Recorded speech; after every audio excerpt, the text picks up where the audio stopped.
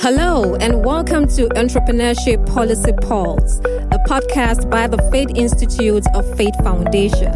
Our conversations would revolve around Nigeria's entrepreneurship ecosystem, touching on key thematic areas and preferring policy recommendations. This podcast would feature researchers, policy influencers, and stakeholders within Nigeria's entrepreneurship ecosystem. My name is Amaka Wokolo. I head the Faith Institute, and you might be asking, why the Entrepreneurship Policy Pulse podcast? The Entrepreneurship Policy Pulse podcast was birthed as a platform to exchange ideas and strategies that would enable entrepreneurship in Nigeria using data and insights.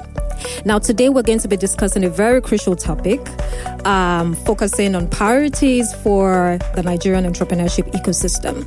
And this theme or topic is important because of the peculiarity of the times we're in. And by that, I'm referring to the fact that we're looking forward to welcoming a new government in a couple of weeks, literally.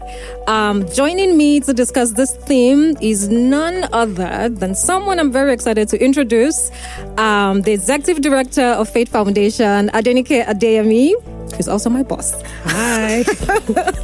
Adenike has over 20 years experience working to develop and implement innovative programs and high-impact policies for nano, micro, and small and medium enterprises in Nigeria, and with specific focus on young people.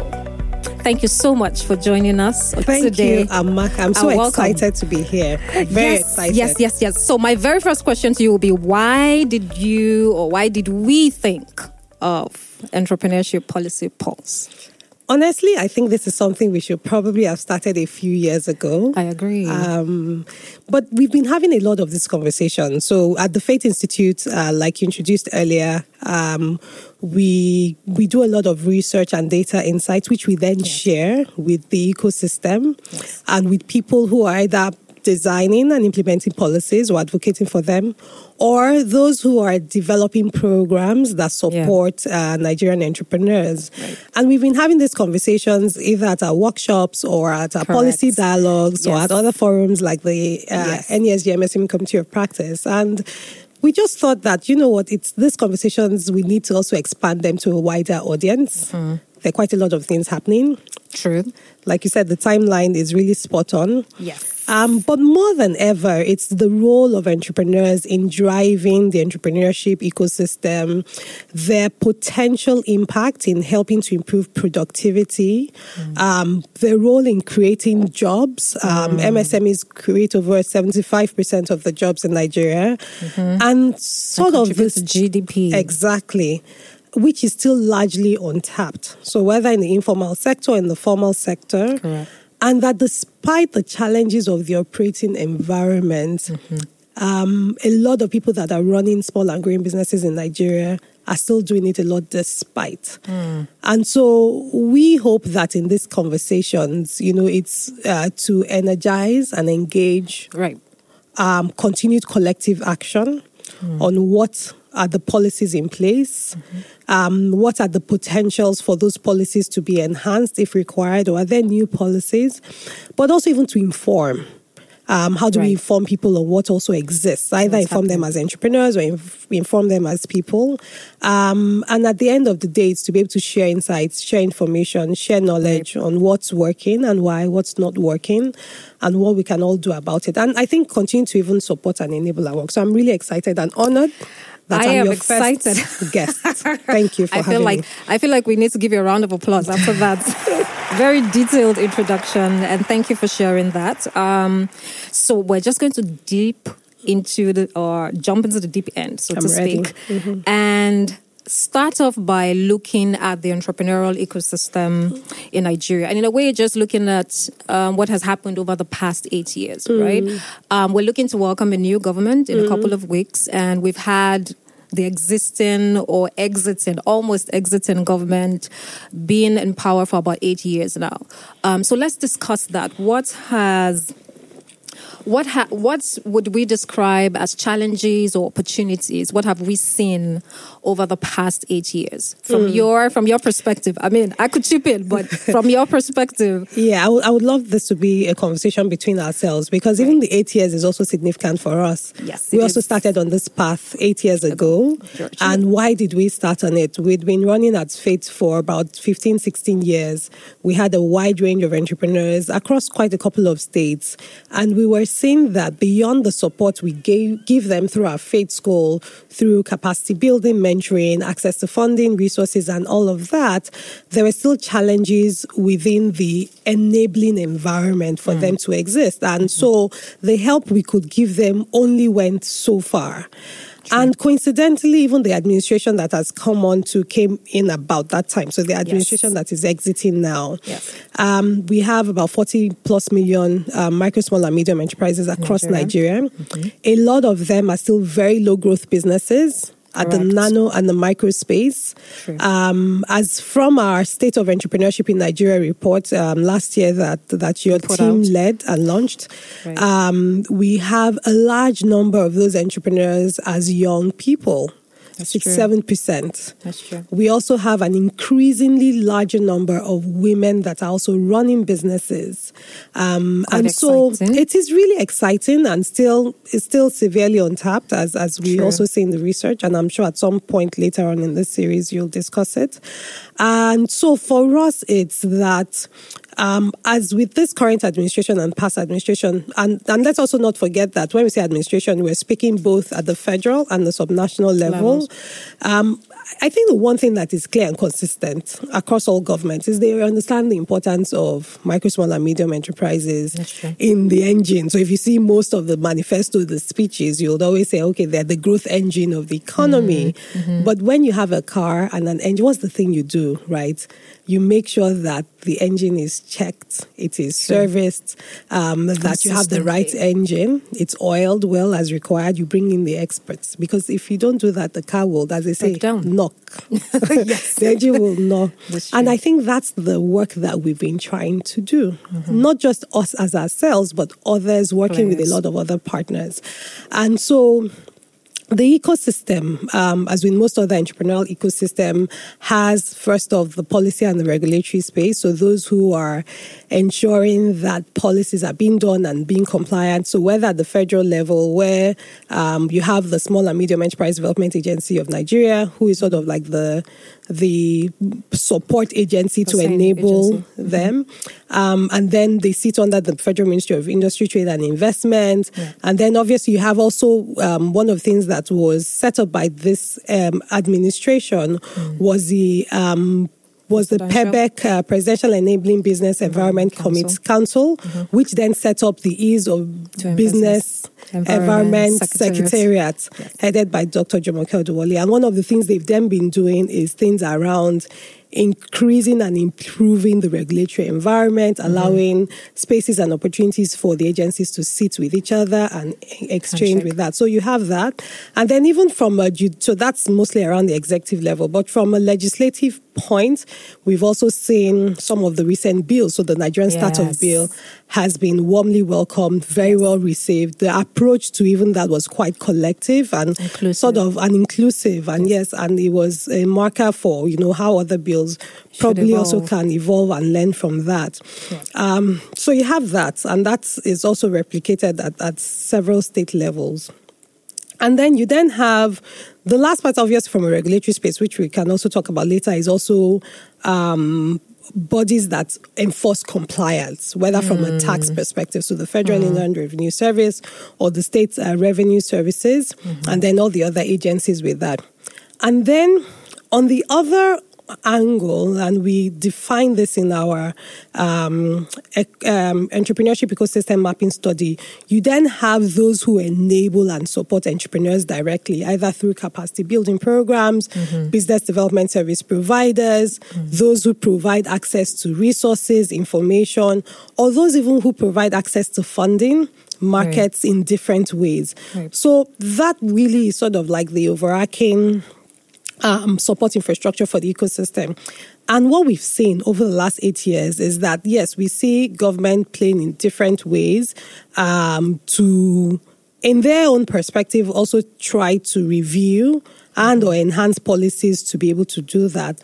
But unfortunately, on the backdrop of the macroeconomic environment that we are in, we've also had a very challenging macroeconomic trajectory. And even the outlook right now is not exactly very strong. But it's not just to Nigeria, but, across the world. That's true.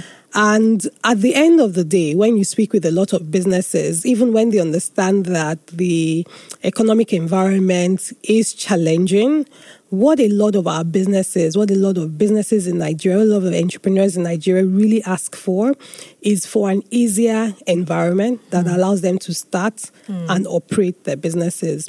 A lot of entrepreneurs we engage, we do want to be compliant, but they want to understand what they're complying to, how they should go about the compliance and the process so that they can run their businesses, they can generate revenue for their businesses, they can employ staff, pay them, and the like. So we've also seen quite a number of executive orders that have come in addition to that. So for certain things that may not be enhanced. And I guess the last, but recently, one of the probably the most significant things that has also happened will be the Omnibus Bill that was recently passed, which was passed about a few weeks ago. Yes. And if you then look at really the purpose of the Omnibus Bill, it's really supposed to create an overarching legislative guidance across different across different agencies that directly and indirect the way micro, small and medium businesses and all businesses in Nigeria operate. So whether in terms of improving and ensuring efficiency in service delivery, streamlining time, streamlining costs, making things more outdated, but also even taking away extant or outdated laws that, are also not relevant to that. So we're hoping to see a bit more of that as we're transitioning now. Yes, I couldn't agree more. And I like the points you made around the resilience of Nigerian businesses. And so businesses growing despite everything that's happened within the ecosystem. And so that brings me to my next point, which in a way is an excerpt from our State of Entrepreneurship Report, where this report that we've put out 2 times in a row now showed that perception of opportunities ranked the highest. It ranked the highest on our index, right? And enabling environment, consistently ranked the lowest, right? But I think to your point, it's a very, a testament to the strength of the Nigerian entrepreneurs. And I was wondering if you could speak a bit more to that and what we're seeing, particularly from the index. Honestly, I would love to answer that question. When people ask me what I enjoy the most about the work that we do, I would always say that the spirit of resilience for the entrepreneurs we work with. And I know some other countries have this problem of trying to encourage their citizens to be entrepreneurial. That is not a Nigerian problem. I remember when we had the conversation with Startup Chile, and it felt a little strange to us. When they're trying to foster entrepreneurship culture, I'm like, let Nigerians teach you entrepreneurship culture. And I think that's the thing, right? That despite the odds, we're even seeing more people going to start a business, tapping entrepreneurial opportunities. And we're seeing more people, whether younger people, whether old people. Even now, just a few hours ago, we're having a conversation on people that are transitioning from full-paid employment for years, who had also tried transitioning to entrepreneurship. And you can look at it in different dynamics, whether it's the dynamic of people just being able to have alternate income generating sources for that's number one. And again, in times like this, everybody wants to have as many multiple income streams as they like. But also the fact that people are also identifying opportunities that can also have other socioeconomic impact too. So, and that is, if you see a lot of young people and women, we also see that they're building businesses and ideating to solve challenges within the space. So whether from the food to fork value chain, whether opportunities within the creative ecosystem as a whole, whether even opportunities to even provide and contribute and enhance the education or health ecosystem. So we're also seeing quite a lot of that. And so, I mean, we were not surprised. It was good to be validated from what we perceived, to see that in the outcome of our report that perception of opportunities is still high. It will be interesting to see what happens this year with all that has happened in the space, with the additional challenges from the political economy space, from some of the things like the cashless policy and the new Naira notes and all the attendant effect that has had. So it'll be interesting to see if perception of opportunities still rank high. But unfortunate again to see how low the enabling environment, and that has been a consistent theme. Sometimes I also do feel sorry for sort of like the public sector, because I know there's a lot of work going on, that has been going on. Some states even more than the others, as we've also seen from the insights and the report.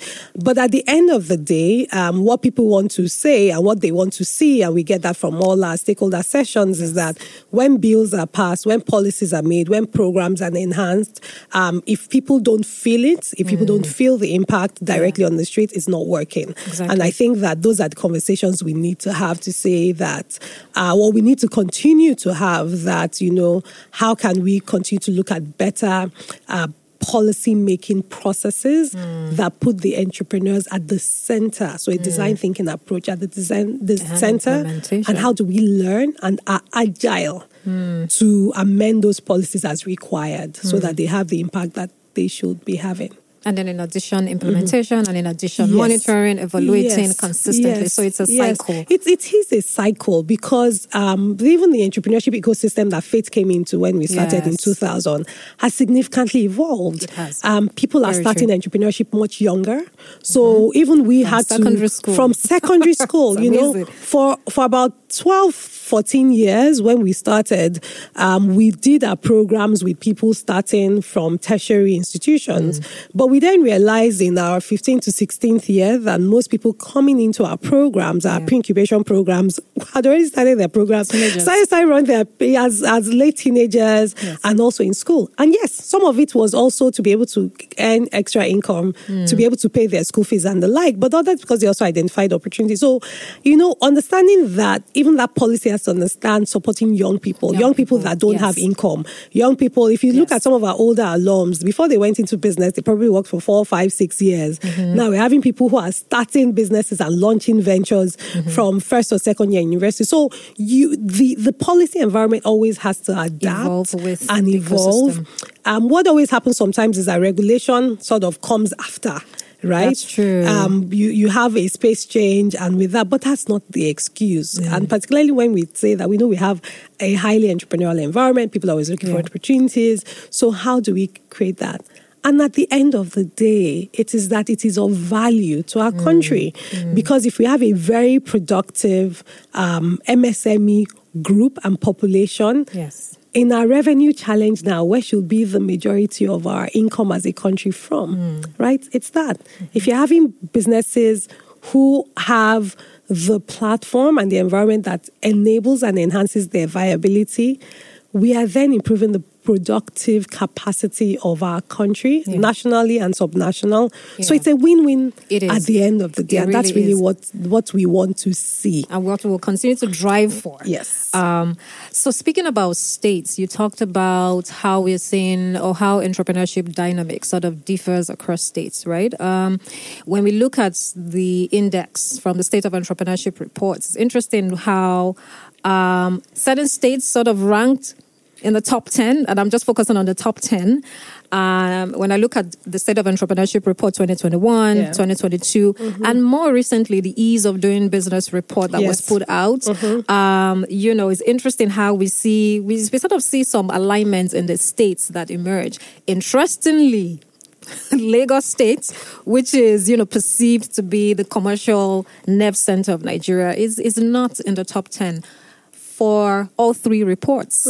And so my question is to you is, what are we seeing? What's the implication of this? Are there shifts that we're seeing?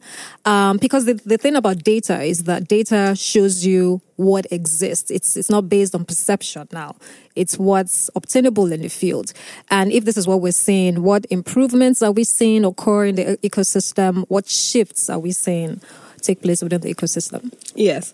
So, I mean, we started with the state level breakdown to then say that, everything that happens really is driven at the subnational level. Yeah. And what the indexes, those 5 indexes now broken down along states give us, even with the ranking, was also so that we can provide better, like you said, with insight, we can then provide guidance. And the states also are then able to say, okay, these policies and programs that we're doing, we're seeing that is working. Right. So first off, if you look at a lot of our top 10 states, we're seeing states, for instance, like Abia and Imo, and even across the 2 years. So for instance, like Edo, Kwara, Kaduna, states that have done a lot of investments in setting up vehicles and in setting up agencies and programs, particularly for nano and micro businesses, but across sectoral and value chain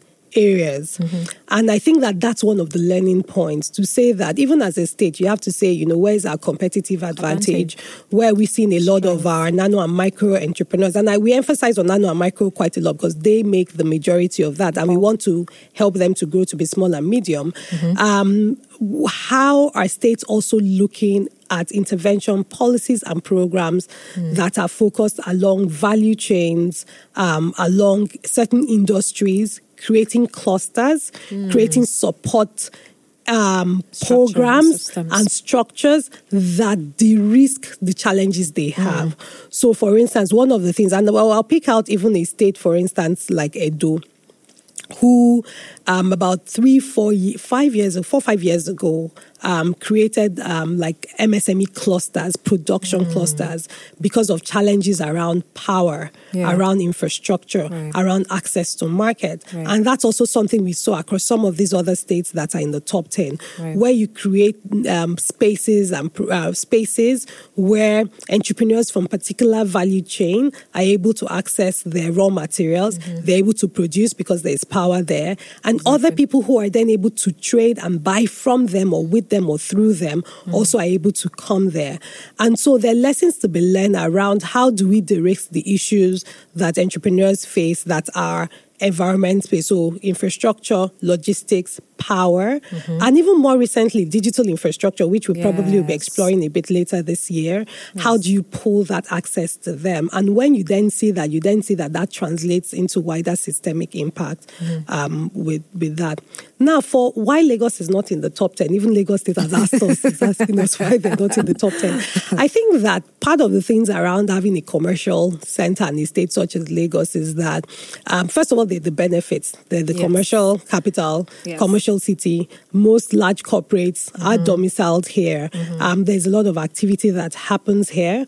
But what then happens probably is also that there are quite a lot of, so they're probably more challenged with balancing a lot of regulatory and compliance needs than some other states who are also just capturing or sort of like running towards that. But we know that, we've had some conversations at the state level because they also want to understand what are the things and the areas with which they can better improve on. And hopefully in this new second transition or dispensation, they would also work to that. But we do have to also say that in our report, for the Access to Finance report, when we did the analysis of what some of, at subnational level, what was happening for access to finance, Lagos State really came tops because of the Lagos State Employment Trust Fund and creating a financing vehicle that understands the peculiarities of micro, small and medium enterprises. But to your point, they've also consistently provided an assessment and even engaged stakeholders to understand, okay, what are the different types of funding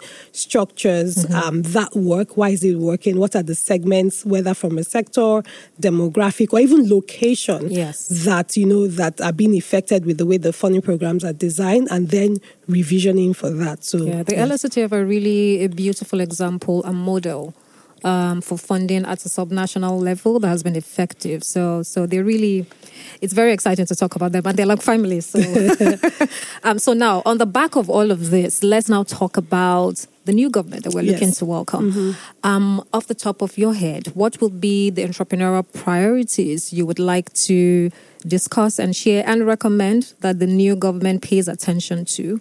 And then from your answer, we can unpack that a little bit. So for me, the top priorities will be around three to four buckets. I think first is really continue to build on the gains that has been made by PEBEC. Continuity. Right. And then more around implementation, really streamlining the regulatory and compliance process across key agencies, and also taking advantage of technology. And we've seen that. So now it's more easier to register on online. CAC for your business, even NAFDAC's processes, for instance. For those that don't know, NAFDAC is the National Agency for Food, Drug and Administration and Control. And if you're doing anything with processing or production or manufacturing within the food and health space, you need NAFDAC certification. And so just that handshake across agencies, so that if I am registering my business, my product, whether with CAC, NAFDAC, SON, some of the standard information is seen across the agency. It is seamless. It is simple. It is straightforward. And I think that's the number one thing that a lot of businesses want to see. And for us, it's really a priority. The second thing, which it's on your heart, it's something that you also is a priority for you, for the Faith Institute for this year, is also around taxation and really just streamlining and harmonizing the tax process. We do know that, obviously taxes, and we want it to be a win-win, right? We do. And so we know that quite a lot of our entrepreneurs who want to grow and build want to be compliant within the space. But there are too many taxes. A lot of time, there are too many taxes, there are too many levies. Depending on what states that you operate in, it can be higher. We know that we've done through our informal studies by some of our partners, sometimes they're between 44 to over 70 taxes and levies that businesses across different regions and locations will pay in different forms. Most of them are even through to nameless agencies and just really very punitive in their nature. And I think that at the federal level and at the state level, that issue has to be addressed. And we always say it simply, people just want to be able to pay tax, in a simple, efficient way. So harmonizing that, getting the Joint Tax Board to work at the federal level, the state level, local level also in particular, on streamlining that. So I think that's number two. Number three will then be expanding the potential opportunities that Nigeria as a competitive advantage can bring for people who are running businesses within Nigeria. And the key priority will be around access to markets. We've seen the opportunities within. So even if you look externally, opportunities like with the AFCFTA that was launched about 2 years ago. So an important priority, particularly at the federal government, will be around domesticating this policy at the federal level, mapping them down across the different sectoral advantages, and really providing pipeline opportunities for a lot of our small and medium enterprises to be able to take advantage of them. But then the third angle to that is that part of the challenges around local access to market is the infrastructural challenges. So whether it's the road networks or whether it's even power and digital infrastructure. So again, with states now being able to create their own independent power mechanisms, hopefully that will be better because people do pay for power in so many different ways and are willing to pay to a large extent. So really also resolving those infrastructural challenges for power, for roads, and also digital infrastructure are important. So those will be where we sit at top three power.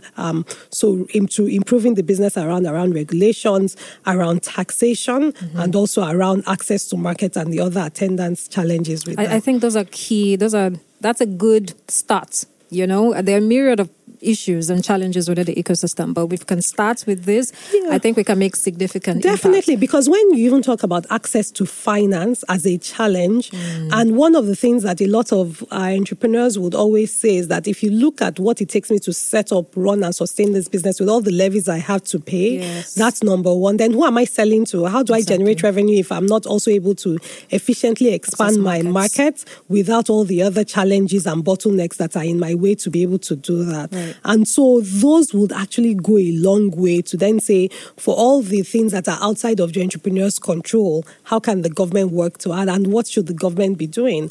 Because if that's done, then government does not always need and should not even be focusing around. I'm not saying government should not provide financing. I think part of also what you want to create is a financing system that evolves even from the private sector, development sector on its own, without government necessarily always needing to provide intervention funds, except in an issue of emergencies or like the COVID and all of that will be. So just to bring this to a close, because we're almost out of time, I really like the way you sort of lumped the key issues or the recommendations. The question, and in wrapping up, would be to say, how would you suggest that the government address these three focus areas? So it's speaking around the how now, because sometimes the government is willing, but they don't also know the willing, but they're not experts within the space. We are in the space, we're on the ground, So how would we recommend that they address some of these areas? Yeah, and that's a perfect closeout question. And it speaks to one of the things you had mentioned before. The how is learning from the past. We have done so many programs, funding programs, policy programs, intervention programs. Look back to look forward. Yeah, right? exactly. Right. And it's just that the data may not have been intentionally collected over time that purpose. But before you go to start designing or launching new programs, how can you learn from and examine the existing programs? A good example is we did have different funding interventions. Yes. In fact, 2020, 2021, we saw quite a number of them. So what are we learning from the process, from the design, the process, and even for some of those funds that were loans, the repayment process, how is that informing, how we should look to redesigning funding process, or even sharing that knowledge with others who are designing large-scale funding programs from that. So that for me is number one. And then again, like I said, is implementation. Right. And so looking at a lot of the executive orders, a lot of the Omnibus Bill that has been recently passed, even some of the other provisions that have been made. So the movable asset collateral registry, some of the initiatives that have been implemented, that are supposed to have been implemented, how full and how well have they been implemented? Do we need to do that a bit more for that? I think that that needs to be a priority. And then number 3 will be definitely engaging with MSME stakeholder groups and advocacy groups that represent, that champion the needs of those who are running and building businesses in Nigeria, because there's a lot of feedback. And I think what happens sometimes is that things are happening on either ends and communication is not happening, feedback is not happening. Because why do town halls work? They give you a pulse of what's happening on the streets and whether the intention of a policy or program is achieving the desired impact or not. We're at a crucial time in our country that we cannot afford to strategically invest in those who are building businesses and are the engine of the economy. So going back to our analogy again, how well is that engine performing? What does it need? Does it need an oil change or a complete overhaul? Is the car that is even carrying it sufficient to be able to move it? But that's it. And like the way I would also round up is that it's such a diverse ecosystem. It is. Even for us, it's very multi-layered. It's complex to some extent. The dynamics across demographics, so gender, age, youth, the dynamics across regions. So what's happening, even in Lagos, in some of our programs, we know that depending on where the participants are from, it evolves, right? Yes. So, and the dynamics across value chains, across sectors. And I think understanding that it's never a one approach to fit all. And you're then saying, who are we designing for? How are we designing for them? them? What are we learning from? And how do we align our overall country strategy plans and goals with the design, and then, seeing what's work and what can be improved on. And on that note is a wrap. I feel like we could go on talking and chatting and discussing more about the Nigerian entrepreneurship ecosystem, but thankfully, the Entrepreneurship Policy Pulse is here to have other conversations similar to what we're having today. But thank you so much. I'm so excited for sharing. To have been the first guest. It's been amazing hanging with you, with my able boss. Thank you. I hope you invite me again. Oh, yes, definitely. I kind of don't have a choice. Actually. You too, please. But thank you. Thank you so much for being here. Thank you for sharing all of that with us. Ladies and gentlemen, this has been the Entrepreneurship Policy Pulse by the Fate Institute of Fate Foundation. My name is Amaka Wokolo. I am the host, and with me speaking has been Adenike Adeyemi, the Executive Director of Fate Foundation. Thank you, and looking forward to having you with us again. Bye for now.